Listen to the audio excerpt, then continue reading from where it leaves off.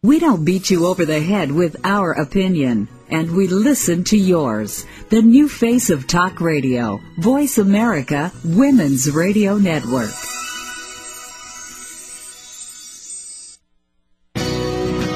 Welcome to the Catherine Zox Show. This informative and entertaining show will start your mornings off on the right foot. Here's your host, Catherine Zox, your social worker with the microphone. Welcome to the Catherine Zox Show. I am your social worker with the microphone. Thanks so much for joining us this morning on Voice America Women's Network. I am now broadcasting, believe it or not, with my co-host here in Austin, Texas, with Lauren Beller. How are you this morning, Lauren? I know how you are this morning. A little crazy, but we're here. A little crazy, but we're doing it. It's very cool. We're just sitting here opposite each other. Anyway, it's a lot of fun. We've got a great show coming up this morning, Lauren. Larry and Laura Collin, not sure which one or whom we're speaking to, but I know they're online. They are authors of Family Inc., How to Manage Parents, Siblings, Spouses, Children, and In-Laws in the Family Business. That's a tough thing to do. More than 24 million family businesses in the United States alone employ 62% of America's workforce. And in Asia, Europe, Australia, and Latin America, experts say family businesses could account for as much as 80% of the private sector. What's different about dealing with family members and dealing with underlings and managers at an impersonal corporation? Well, we're going to find out. Welcome to the show. Do I have Larry and Laura, or one or the other? Who do I have? You have Laura and Larry. I have Laura. Good morning, ladies, and we're connected like you are. My wife's in Savannah, and I'm in Alpharetta, Georgia, so we're all testing technology. We're testing technology. That's great. So now I have the whole family business on, do I? Yeah, there you go. Okay, all right. This is a hot topic because I know people start family businesses and they think, oh, this is going to be great. I can trust, it's my mother, my father, my spouse, my kids. We can trust each other. This is an ideal situation, but apparently it's not. Yeah, Larry, why don't you tell them a little bit about your experience? Yeah, because you've been in the, yes, and Larry, and I should say you have a very successful business. You've written this book, but you both have been in this $200 million a year business in sales, so you know what you're talking about. Yeah, not only that, but my wife was an investment banker in Wall Street and she's got a master's in finance, so we have some experience. I was a veteran for 37 years in the family business. The family business broke all the statistics and went on for 92 years. I work with 7 relatives, and the business went to its 4th generation. Most family businesses hardly get out of the 2nd generation. Only 30% go to the 2nd generation. And why is that? I want to stop you there, Larry. Why do they? Because I've read that, and I read your book, and what's the reason why it just doesn't seem to be able to go from that 2nd to 3rd generation? Well, there's 2 reasons. It's when you merge together these ingredients of blood, money, and power, which is what a family business really is. You end up with a very combustible set of ingredients if the family gets mad at each other. And that happens more than not. And you said something early on as you were describing us. You used the word trust. When the trust is gone in a marriage, or the trust is gone in a friendship, or trust is gone in family business, things happen. The second problem with family businesses is they don't manage the family. They love to go out, the person who's the founder, whether it's the woman or the man who founded the business or runs the business, they'd rather deal with customers, deal with suppliers, fix things in the office, collect money. But the last thing they want to do is sit down with little Johnny and Joan and find out what's going on, why they're having these sibling issues. They put that on the to-do list of going to the dentist. Yeah, it's very interesting that you put it that way, too, because we have a character in our book called Dad the Decider, and the Dad the Decider has just the same problem that Larry's talking about. How do I manage my family and the business at the same time? And most people who are in that position have 2 ways of dealing with the issues. The first one is, we call it the head in the sand. They just, act like it's not there. And so the problems keep going on. The employees know all about it, and the business starts tanking because of it. Or the other way they deal with it is called command and control. So basically, it's my way or the highway. And it's very difficult sometimes for family members to deal with a person like that. Well, do you ever, Laura, bring in somebody from the outside? Because I hear these are like the extremes. You have someone, you say, bury your head in the sand, or you are the commander-in-chief. Is there anything in between, short of a therapist, or a coach? Or... maybe let me try this one. Absolutely. All right, Larry, go ahead. Let's hear this one. Yeah, I mean, I've been there. You imagine this. You're sitting with your sister and your mother in a psychiatrist's office in a last-ditch effort to try and save the family business. Mm-hmm. Mm-hmm. And all you hear is yelling and screaming. And the reason it doesn't work, the reason that effort didn't work, is because you really need a different kind of therapist. You need not the typical therapist. You need someone who understands what happens when money comes into play, when business structures come into play, when the paradigm in old software comes about, how you were in the house as a kid, yet you're a full-grown adult now. You're 30, 35, 40, and dad still or mom still sees you a certain way. There are resources out there today, and I think it's fairly much recent, that a lot of universities like Kellogg and Harvard and other major universities have set up family business programs.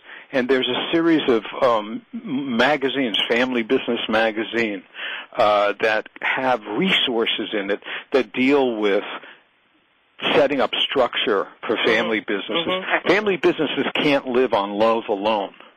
That's absolutely right. And to address your question a little bit, too, more specifically, a lot of times family businesses don't want outsiders to come in. They don't want outsiders to see what's going on. Yeah, I mean, they're a little embarrassed about it.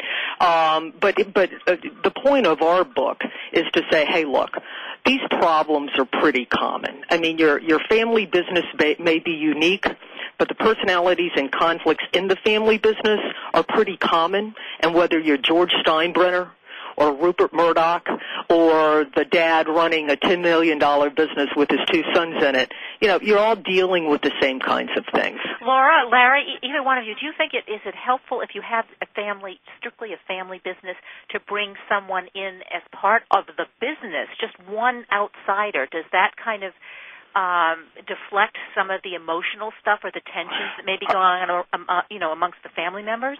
Do you want to? I think it does.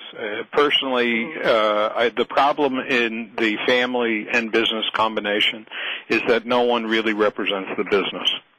And the business is the golden goose that keeps the family going, but the family doesn't get to see it because they're all involved when things go wrong in their own ego situations. An outside independent person in charge of the business has a first priority, which is the business healthy? Is it, getting what it needs, and are people respecting it? So I totally agree. If no one is the sheriff, that you need to bring in a sheriff. And what happens when one person, and I know you covered this in the book because I think this probably is a frequent occurrence, when the son or the daughter says, you know what, I want out, and I don't want out of my relationship with my mother or father, but I do want out of the business, and do they become one and the same? Well, I would say that you let that person go. I mean, you can't have a family business be a prison to the kids. There needs to be, whether it's in legal agreements, if the person owns stock, a way to be able to have the company buy that stock back and let that person have their own life.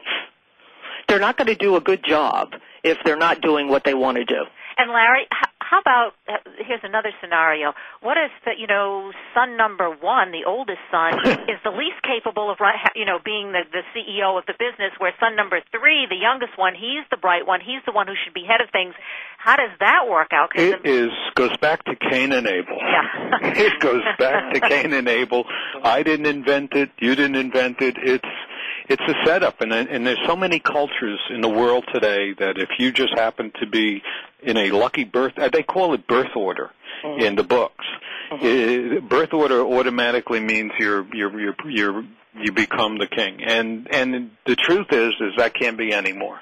And the problem is a lot of the generation before me felt that was what it was. It's very difficult. It has to do with the parents. That's a parent problem. The parents have to say, that doesn't, or the fact that you came into the world first doesn't give you this franchise. It has to do with other things. And so I think that the parents are the ones that break it. But if it's not broken and the person feels they're entitled, you have set up a disastrous a set of circumstances that are going to play out. All right, Laura, here's another disastrous or potentially disastrous set of circumstances. Son number one or son number two, they get married. Then you bring in the in-laws, the daughter-in-laws, who think that one thinks they should be getting more out of the business than the other. Well, yes, I played that role. Okay. I have played that role. Don't forget, I'm your social worker with a microphone, so, yeah. Yeah, no, well, I tell you, I wish I had known you about 20 years ago. It was very interesting for me because I did not come from a family business at all. And I often say I didn't realize it at the time, but I joined the family business the day I married Larry. And what we say and what we write in our book is all family members are a part of the family business, whether you take the paycheck or not. And when you're an in-law, we say that you need to be a supportive spouse. You can't fan the flames of conflict with your husband when he comes home and he's mad because his brother or father said something that he didn't like, and then you have to go to the Sunday barbecue and you don't want to talk to everyone, and you take his side. That's a very difficult position to be in. But I want to say that it's human nature, and that's the part that you're probably coming from. And I had an uncle who I loved, who's fabulously wealthy, and I remember one day talking to him, and he was telling me a story that went back 30 years ago about he and his brother in business and how his brother somehow got home at 2 o'clock every day and renovated his house in a way that this brother couldn't. And there was this jealousy and envy and bad sense of each other. And yet, if you looked at them today, they're living in the upper 1% of the people in America. So it's just something very human nature. It's like two kids looking at the chocolate milk that you put out in front of them for breakfast, and one sees it, the other one's bigger. What would you say, Larry, Laura, give us an example, besides your business, which obviously you knew how to do it and you've done it, but what would you say would be, we have a couple minutes left, who are the businesses that we could look to, family businesses that we know now, real successful that have worked, and then maybe some that haven't worked? Well, I think that Donald Trump is doing an outstanding job at showcasing his family business. He recently, I believe, has 2 children in the business. And I think the amazing thing about him is that he had set up certain requirements that the kids go to certain levels of education and they work, certain ways. And although he's a kind of high visibility person, I believe he's going to be the sheriff in town and make sure that they run the business and that they have certain standards. Because he's been in business long enough, you'd hear horrendous things if he wasn't doing things right. Yeah, and I think that's a good example because his daughter also well prepared. We've only got a minute left. I could go on and on with you if you guys want to stay on for a couple minutes. Sure, we'll take absolutely. A short break. Love okay, to. Great. We're talking to Larry and Laura Collin. I'm Catherine Zox. You're listening to Voice America Women's Network with Lauren Beller, my co-host. Don't go away. We'll be back in a minute.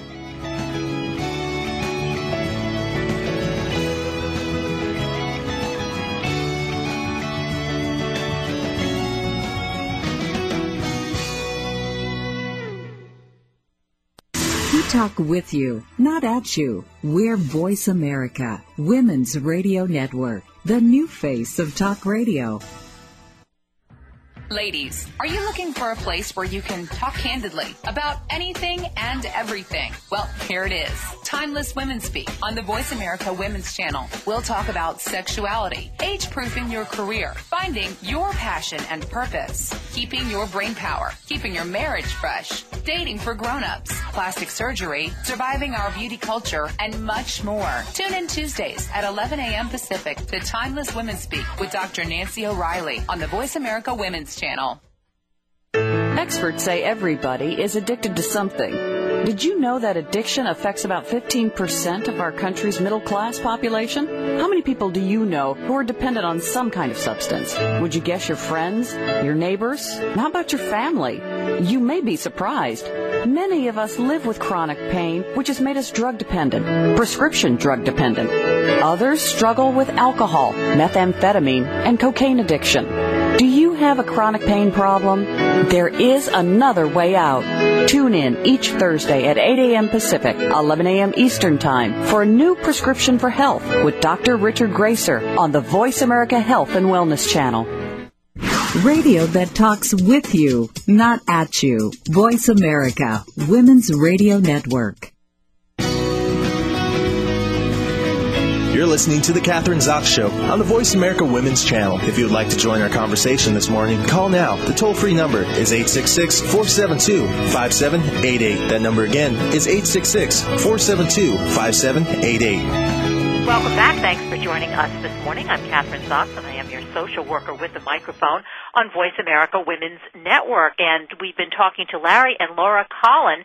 They are the authors of Family Inc., which I have to say the book has been described as a witty, engaging blueprint for maintaining peace within the family without busting the business. Well, I guess that says it all. So That's absolutely right. Yeah, not an easy task, though, as we've been talking about this morning. But before we took the break, I asked you, like, businesses that are obviously in the news, high-profile businesses, family businesses, which one do you think have really done the job? And you're talking about Donald Trump and his ability to be able to, even as commander, I think of him as commander-in-chief for some reason, that he's on the, even though he's got the kids in the business.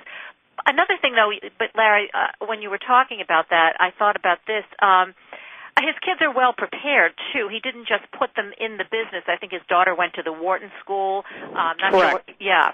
So they had to go through, go through the ropes or whatever it is. I mean, they really had to get the education and be prepared as if he were hiring someone on the outside into the business. The family business wasn't the employer of last resort for the family. Right, exactly. And you're talking about this whole kind of what we call sibling team scenario. And it's an interesting statistic. About 25 years ago, only 5 to 10% of family businesses were owned or managed by sibling teams, brothers and sisters working together. In the future, that's going to be 40 to 50%.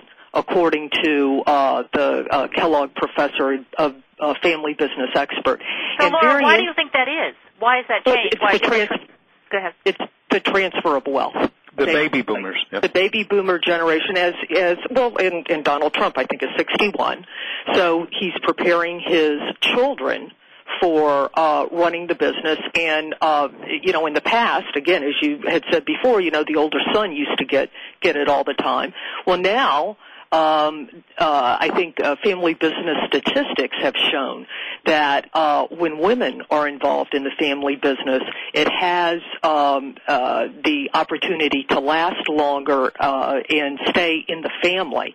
Again, this professor from Kellogg said that a family business run by two sons has a much higher likelihood of not staying in the family. That's interesting. So they bring different things to the table. The two genders, masculine, feminine. Exactly. Is that what you mean? That's exactly right. I think women don't compete in the way men compete, and there's this T word, the testosterone, that is good and bad. Yeah. And I think it works poorly when you're in a family business and things aren't comfortable. Yeah, so you don't want the two testosterone. You want estrogen and testosterone work well together. Is that what we're saying? It's the best combination. It's the best combination, exactly. Another thing that's interesting, you're talking about generations and keep, accumulating the family wealth, passing it down. Now that people are living longer, I don't know if you've run into this, but it would seem to me you may have many generations in the business because you have the 70-year-old matriarch or patriarch, and then you have baby boomer, Generation X, Generation Y, and they could all be in the business together. Right, but the trend is human nature, again, goes back, and the hard-charging daughter or the hard-charging son who comes into the business, who went to the Ivy League school, who maybe works somewhere else on Wall Street or was a lawyer, comes into the business and they want to drive the bus. and the parents don't want to let the hands off the wheel of the bus.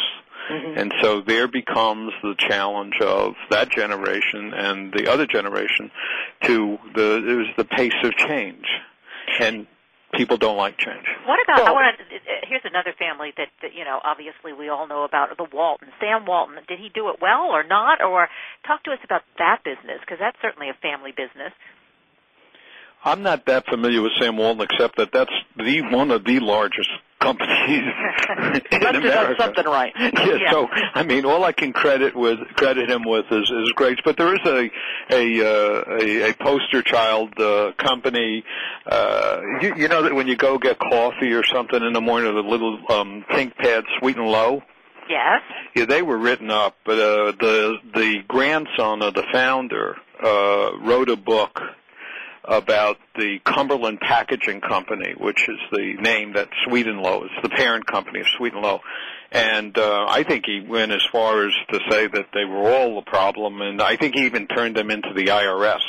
I mean, it was a really ugly story, and he wrote his own book about it. So that was a family that went wild. Okay, so that's a family that you don't want to emulate. Any others besides Donald Trump? I mean, obviously he's probably number one, but any of these high-profile families that have done it right in terms of family businesses?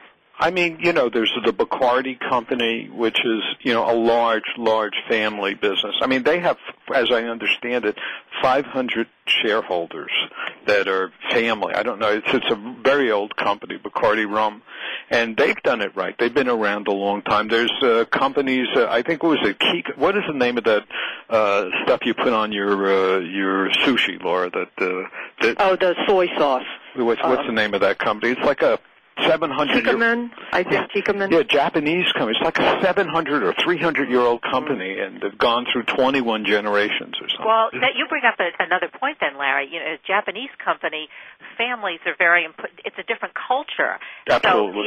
So that makes it kind of different, perhaps a little bit. We just got back from China. And I think China is really fascinating from a psychological perspective. They went to this one-child family thing in 1978, where you could only have one child. So think about the kid that grows up in a house where he's the center or she's the center of the world. Now all of a sudden you go out and you go into the family business where you're supposed to have ancestor worship based on the culture. So you've got an uncle or an aunt or, a grandfather there, and you've already been schooled at Harvard and all these other places and got great education, and you come in and you don't know how to play in the sandbox because you never had a brother or sister who took your toys or had to share. You wanted the drumstick and you didn't get it. So I think that culture. So that's a detriment. That is so true. I mean, I remember being in China also maybe 6 years ago now, and you would see, as you're describing it, you'd see this number one son surrounded by grandparents and parents and all these older, the generation, just everything focused on this one little kid. So, I had the pleasure of having a brother and aunts and uncles and a father and mother all told me I was no good. Yeah. And that made you work harder. Yeah, that's true. Right. Yeah. So there are cultural differences, and I think obviously the world is flat, Thomas Friedman, so we have to be aware of those too. Tell us, let's get back to, I'd like to get back to your business specifically because obviously that's where all the material came for the book.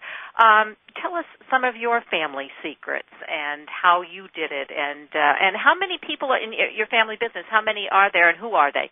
Well, at this point, it's the business that Laura and I are in. It's just this book writing business where we're, going to be speaking and doing that. And we've been working together over 10 years, so it's great. But the business that I had that went on for 92 years was probably some of the best times in my life, working with my father, my brother, my uncle, my mother, my nephew. When it was right, it was probably some of the best feelings in my life because you have an emotional bond with your family and you have a mission. And what you're doing, whether if someone's out there and helping lower a cost or someone's out there helping getting a new customer or someone's going to take care of something so you don't have to take care of it, the feeling of unity and the feeling of of we're in it together, we're all rowing the same way, is wonderful. And when it's right, I don't think anything exceeds it. As a matter of fact, statistically, there's a thing called family business advantage. And family businesses, when they get it right, outperform non-family businesses. Yeah, I would imagine you would have, when it's right, it's like a peak experience. It's the best that can be. But yes. If it goes sour or wrong, you can't walk away from it like you can just if you're working for another company or a corporation, because always part of what went wrong is going to stay with you if it's been a family business. Sure, and I think that, part of the writing of this book has been, psychologically helpful to Laura and I. And what we experienced, was, at the end, very undesirable, just picture, you being in a room with your sister and with a former judge, and you're in a mediation, very difficult, cold concept, where you're sitting there with 3 lawyers and your sister's sitting there with 3 lawyers, and your sister's lawyers get up and they say bad things about you, and then when they're done, your lawyer gets up and says bad things about your sister. And it's very difficult. And you look at each other and you go, you don't say it, but you go, we lost our way. Absolutely, absolutely. And Larry made a good point to me a long time ago about this. It's not just between you and your brother and your sister. It goes down through generations, because his kids wind up not talking to sister's kids, or again, generation after generation. It gets split apart. It's very, very sad. So, Laura, Larry, best piece of advice for those considering to maybe start a family business. I mean, because there, as you mentioned earlier in the show, there are books to read. I mean, I'm sure you can go online, obviously get your book and read it, but so that you're prepared, so you just don't kind of stumble into it, hey, let's start a business together. That's not the way to do it. Don't you have to have kind of the plus and the minuses and see if you, if you're the kind of family who would be able to do this or pull it off or be successful? I don't think there is another book in the market that describes it. Yours is the only book. No. I'm looking at a shelf full of these books. I've got, maybe $1,000 worth of books I'm looking at right now, and I can tell you that I can't, if I'm the savvy sister, I don't know where to turn in these books. If I'm the hard-charging son, I don't know where to turn in these books. If I'm the uncle, if I'm the spouse, this book will put you right on mark. And I'm not trying to sell a book as much as you think. I'm just trying to let you know that we've given it to a simple way. I think that family business really needs structure, and that I will go back to. And probably the second thing is you need to act. You just can't let these things happen. You can't be like an ostrich and think that they're going to go away. They do not go away. Family problems do not get better with time. They are not like wine. Yeah, that's right. Well, they get repressed, I think, is what you're saying, and they come out in different, you can put your head in the sand, but it pops out, like putting your finger in the dike. Well, you may solve the problem, the immediate problem, but it comes out, it keeps popping out in different areas, and sometimes real disaster. Family Inc., great talking to you this morning. Lots of good information. You can buy the book online, bookstores everywhere. Larry and Laura Collin, thanks so much. Thank you, Catherine. If I need a therapist, I'm calling you. Please That's do. Right. I'm here. Great talking to you this morning. You're listening to the Catherine Zox Show on Voice America Women's Network. I'm Catherine Zox, your social worker with a microphone with Lauren Deller. Don't go away. We'll be back in a minute. Talk radio that informs, entertains, and enlightens you. Voice America, Women's Radio Network.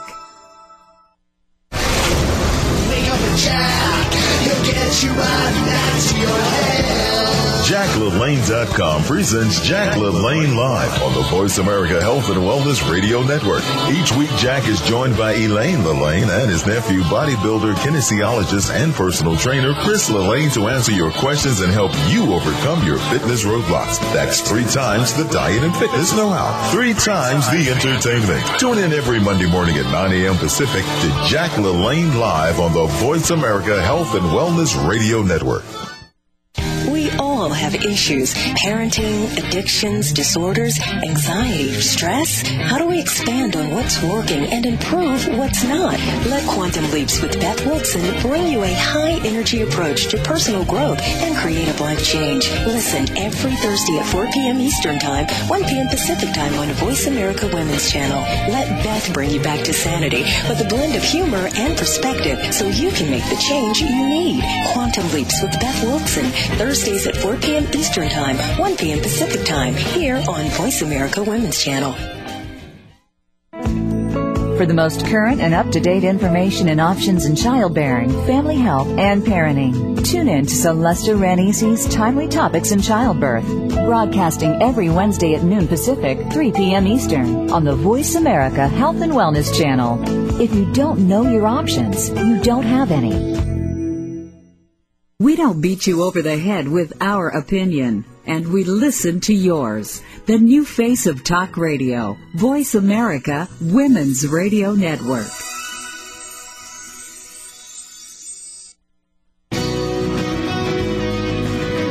You're listening to The Catherine Zox Show on the Voice America Women's Channel. If you would like to join our conversation this morning, call now. The toll-free number is 866-472-5788. That number again is 866-472-5788. Welcome back to The Catherine Zox Show. Thanks for joining us this morning on Voice America Women's Network. I am Catherine Zox with Lauren Beller, and I'm your social worker with the microphone, sitting right here in Austin, Texas. Lauren, this is very, very cool being with you this morning and doing the show together. It is fun. It's a different experience to have you in my house while we're doing it.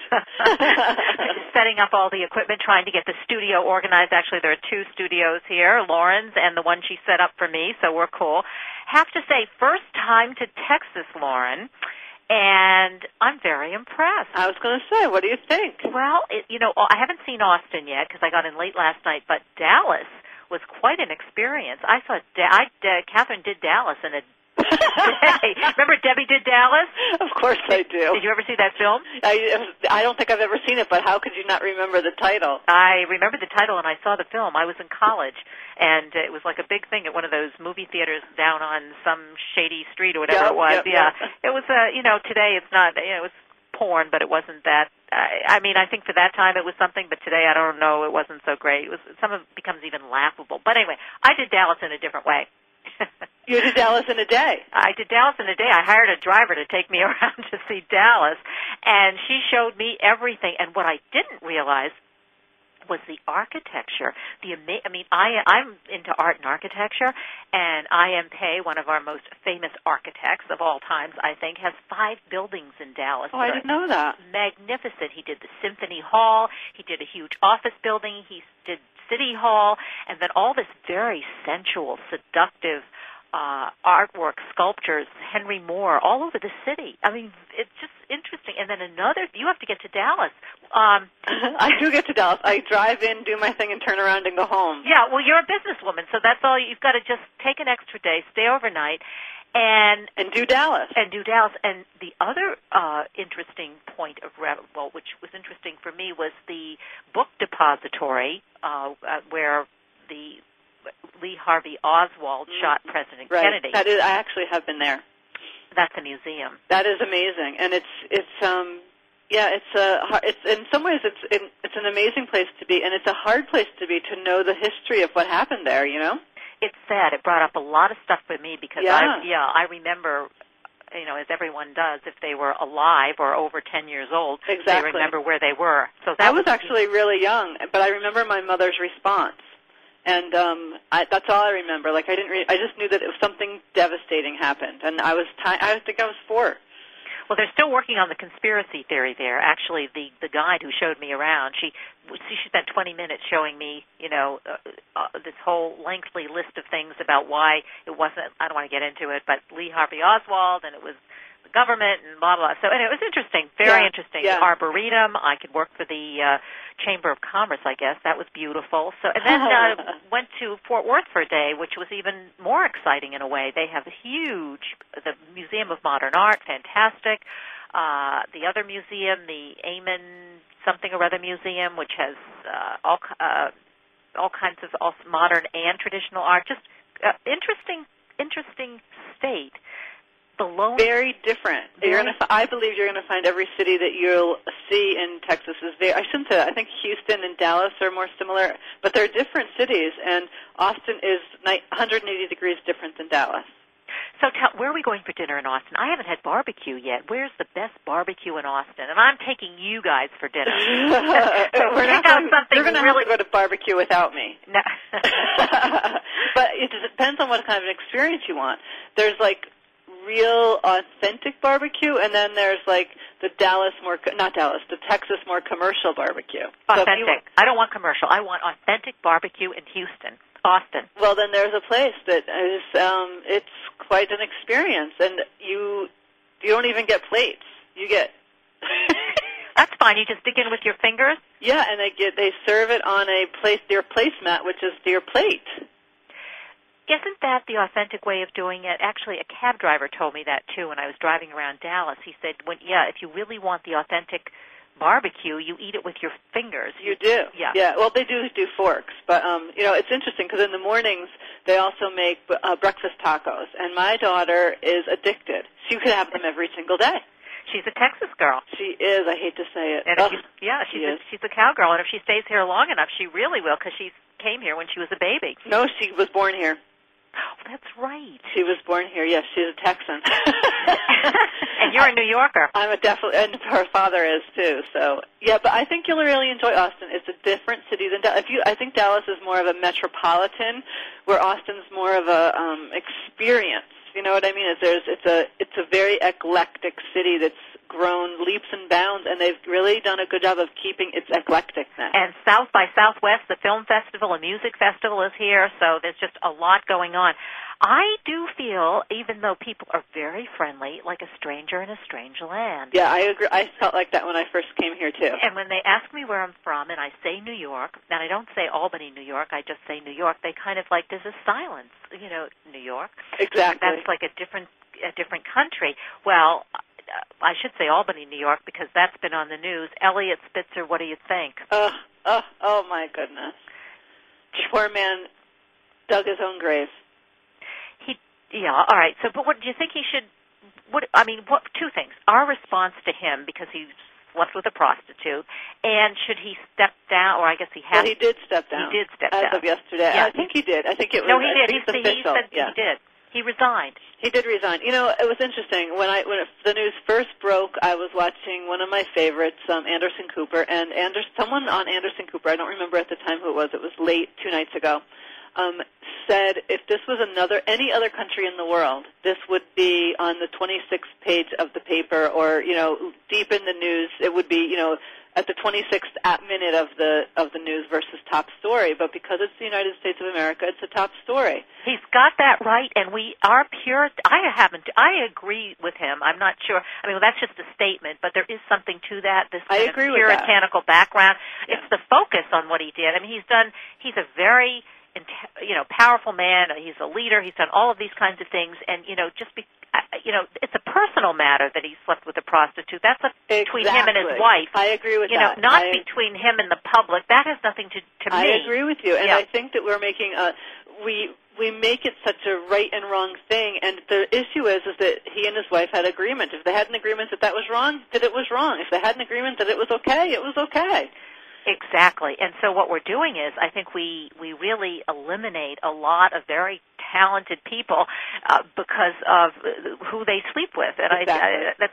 I think that's an error on our part. And as you said, as Anderson Cooper said, that doesn't happen in other countries. As a matter of fact, they laugh at us because men in powerful places and now women in powerful places, that's what they do. And that's just from all our presidents, down the line. So, exactly.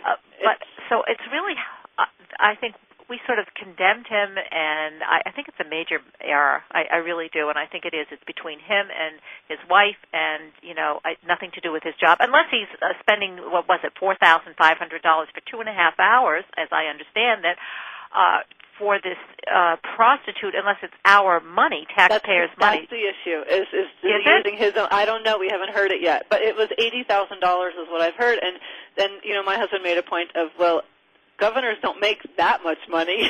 Yeah, they don't. So whose money was he using? And if he was using, well, he's independently wealthy. Well, that's what I thought. Yeah, he comes from a very well-to-do family. Now, I don't know whether that, I have no idea, but I know that that's the case. So I don't know.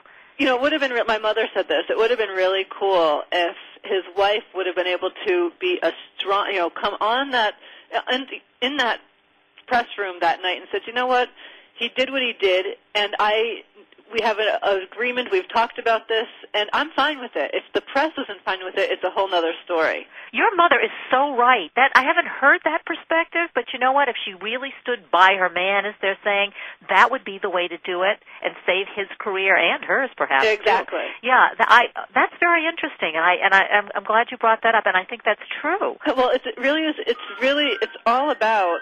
Sorry, my cell phone just made anyway. It's really all about what's our response to it. Is our response am I the victim and this was a terrible thing, or is my response, sex outside of marriage has been happening for a gazillion years, and we're going to deal with it in our own private way, and we're fine. One way or the other, we will be fine, and the press needs to just go away. Yeah. I think that's it. It would have been so I do think it's important for us to really, every time this happens, it's the same story. It's the same look on the woman's face, Yeah, that's deer in the headlights. Well, my friend said, her brother said he wanted to know what this woman did for $4,500 in 2 hours, because he was real interested in that, because that's a lot of money. That is a lot of money. Yeah, it is. And was she doing something special that his wife couldn't do for him? So you can see where my friends are coming from. That's funny. That's very funny. That's a whole nother conversation. Yeah. And I actually am shocked that they exposed who she was. So, yeah, they really. I mean, she was really a pawn in it. She was an employee of the organization, I guess, right? Yeah. And who are the other top 10? They say that I don't know. Mr. Spitzer was allegedly on this top 10 list, but who are the other 9? Yeah, and the big thing that I heard on the Today Show yesterday is that most of the people on the list were top police officers and government officials. There you go. Yeah, so that's very interesting. That those people, they said on the news, were those types of people both think that they're above the law, the people that create the laws and the people that enforce them. See, this would be a real slogan for a woman, a post-menopause, and I'm not going to say who, but if you have a post-menopausal woman running for president, you're not going to have to deal with these problems. That's exactly right. She's been there, done that, doesn't need to do that. So that's you're going a good point. How's that? We wouldn't waste our energy on this issue. No, you absolutely not. Never comes up. It would never come up. She can be commander-in-chief and focus and not have to get into all this stuff. So, hey, how about that? But think about how much more brain power she'd be using if she wasn't looking over her shoulder all the time at the next hot little You got that right. We'll be back in a minute. You're talking to Catherine Zox and Lauren Beller on Voice America Women's Network. Don't go away.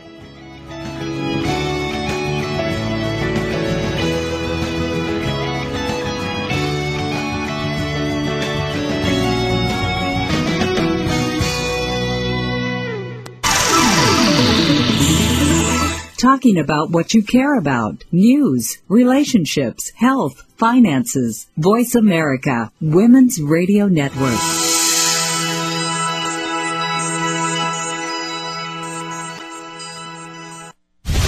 What it comes down to, ladies, is that defining line between been there, done that, and ain't going back, baby. Yeah, I've heard them call you yuppies and baby boomers, maybe even dolls, babes, darling, sugar, and sweetheart, but I say that women are truly amazing.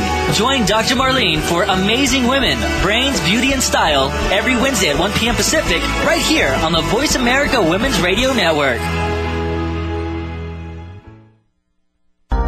Did you smile today? A healthy, attractive smile shows confidence and will give others a great first impression. Tune in to Dr. Chad for Smile Radio. If you have a question that you've always wanted to ask your dentist but were afraid to, Dr. Chad is here to help. Did you know there's a strong connection between oral health and general health and well-being overall? Join us every Tuesday at 4 p.m. Pacific. That's 7 p.m. Eastern Time on the Voice America Health and Wellness Channel for Smile Radio with Dr. Chad. Ladies, what are you willing to do to live the life of your dreams? Are you willing to start today? If your answer is yes, even if you are just mildly curious, you've got to tune in to Wise Divas with life coach and host Teresa Proctor each Tuesday afternoon at 1 p.m. Pacific, 4 p.m. Eastern on the Voice America Women's Radio Network. Start living your wildest dream today. We talk with you, not at you. We're Voice America, Women's Radio Network, the new face of talk radio. You're listening to The Catherine Zox Show on the Voice America Women's Channel. If you would like to join our conversation this morning, call now. The toll-free number is 866-472-5788. That number again is 866-472-5788. Welcome back to the Catherine Zox Show. Thanks for joining us this morning, Catherine Zox and Lauren Beller on Voice America Women's Network. And I have to say, Lauren, did you hear? I think we have been consistently on the Voice America Women's Network, at least sometimes number one, the most listened to on the Women's Network, and sometimes number two. So we're doing really well. We just have to pump it up so that we stay in number one all the time. Well, if we keep talking about Debbie Does Dallas and what the woman's doing to Spitzer, we might stay up there. Exactly. Now, then we'll get some listeners. If we keep talking about child care and mommies, we might not. But yeah, we got to. Yeah, if we get racy and talk about something different than that, you're right. Okay, so I'm going to leave that up to you. I'm the one who brought those up. You have to bring something up related. Oh God, yeah. Sex always sells. Let's face it. Always, every time, and not just for men, but for women too. I think our listeners are probably mostly women, don't you think? Yes, I do. Yeah. I think, yeah. If sex sells for women, I like kick myself. I'm watching the Spitzer thing, and I'm talking, just like, saying, why are they doing this? What's the media doing? But, I turn it on. I want to listen to it. I'm like drawn to it. I can't help it. I do the same thing. I want to see the next thing. Like, what are they saying about it now? But I don't like it over and over and over for hours and hours at a time. I'll turn it on, get a snapshot, and move on. Yeah, and the truth is, you can go on every 3 or 4 hours and you get the same thing playing over and over. Even Anderson Cooper does the same thing over and over. Yeah. Larry King interviewed the wife of McGreevy, the one whose husband in New Jersey stepped down because he was having an affair with one of his he was also one of his colleagues. I think he was, yeah. She was also on the Today Show yesterday morning. So she's getting herself famous over all of this stuff. You have to wonder. That. Yeah. She said it's like a club now. It's like a club of the women that men have cheated on. The women that, and it's interesting that, she says, it's funny, if my phone rings and the media wants to speak to me and I know that some other man slept with some famous man has slept with somebody. Yeah, and you don't have to be famous to do it. Hey, ladies, look at the statistics, and now women are catching up with men, and I don't have them in front of me, but I think it's something like at least 60 to 70% of all men, and these are the ones who admit to it, so who knows, it could be 100% in the course of their marriage have an affair. Now, that can be a one-night, and I have to tell you, I'm driving out I'm taking a cab out here to Lauren's house in her studio, and the cab driver and I got into a conversation. He was a young man, and we're talking about Spitzer, and that's what everybody's talking about because he asked me, where are you from? His take on it, which was totally not mine, he said, well, it would be understandable if he had slept with one of his aides or someone, a colleague or someone that he cared about and that he developed a relationship with. That would be less damaging, but sleeping with a prostitute was unacceptable. That's interesting. And I said, and his name was Jeff, if he's listening, I said, Jeff, I just met Jeff this morning, but I said, I talk to anybody who will talk to me. This is like 6:30 in the morning. Hey, lady, could you please be quiet? No. So I said, but Jeff, I said, for me, and I want to hear your take on it, Lauren. I said, I would be less threatened by a prostitute because it's not somebody that he does have a relationship with than if it were my best friend or a colleague or what I would call my equal, somebody who was in my realm or in my social realm, that would be much more threatening because that's how you leave the marriage. You're not going to leave the marriage for a prostitute. Is that a man's perspective or a younger person's perspective or what? That's very interesting. I would think that's a man's perspective, but I agree with you that it would be less threatening if it was a prostitute. Yeah, I wonder where he was coming from. I'm not sure, and we didn't, because we got here in 20 minutes. I didn't have an opportunity to finish the interview with this guy, and I wonder how many, the response, how many people feel that way, whether it's divided between male and female or gender differences. Well, I think he's saying, I'm only making it up because obviously we don't have him here, but in other words, it would be understandable that he would have an affair with someone that he's been attracted to and working with and spending a lot of time with, and then he could justify it.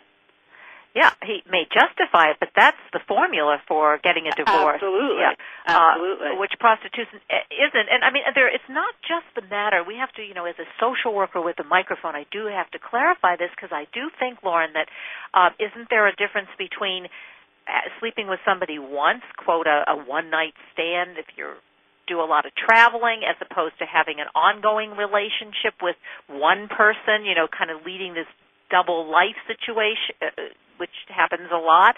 I think there are differences in how it affects the individual and the family. Because if you're with someone and having sex with them on an ongoing basis, that also there's an emotional attachment. You're sharing things that maybe with the one you're having an affair with that you're not sharing with your wife, whereas if you're just having a one-night stand or sleeping with a prostitute, you're not doing that in the same way. I wouldn't think so, but it sounds like he had a long-term, ongoing relationship with the same prostitute, which I find very interesting. But wasn't the first time February? Oh, I didn't hear that. Yeah. 2 months ago. Yeah. He's been with her quite a bit, $80,000 worth of sex in 2 months is quite a bit. What is 80? Hey, guys, I wish somebody tell me what is $80,000 worth of sex? Yeah, what's it get you? I want to know what it gets you. Use your imagination. Woo. I mean, and it was, I assume, just the two of them. I mean, I don't know, but and I probably that will come out too. Who knows? But I guess they're going to, as I understand, they're going to try to settle this thing because the other people who were involved too. Actually, they showed there was some friend of Prince Charles. He was also one of the 10 who was involved in, I don't know with this particular prostitute, but with this company.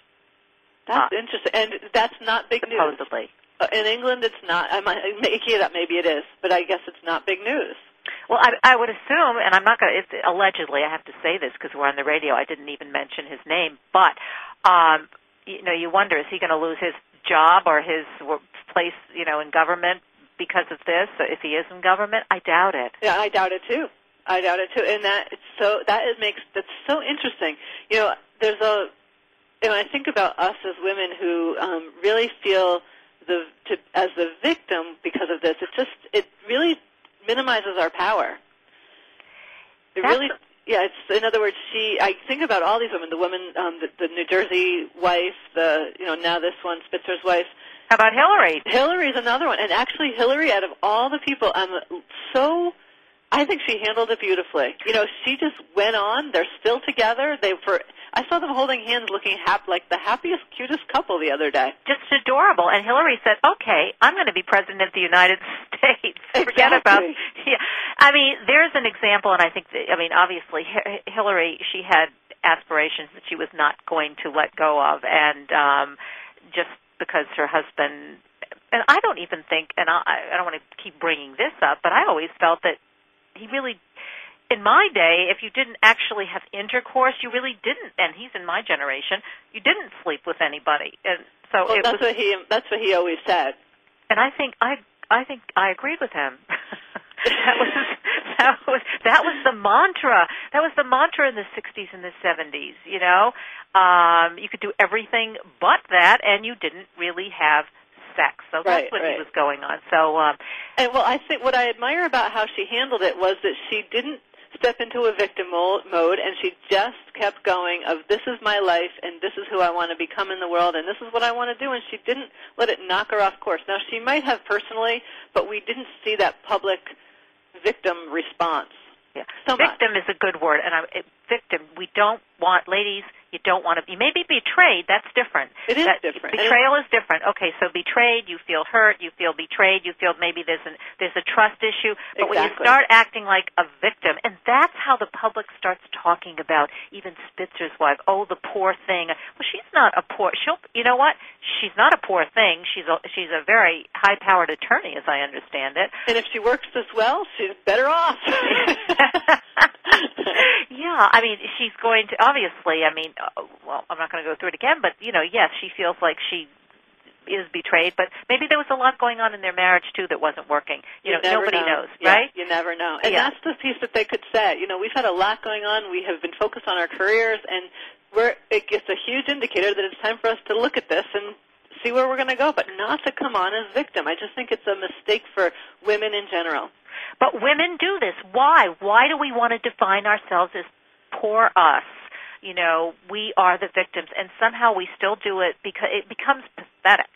I think it is pathetic, and I do think it's fine, as you said, to be, to deal with the betrayal, but not to walk into victim mode and become powerless. And give our power to the man that just did this. So what? So what?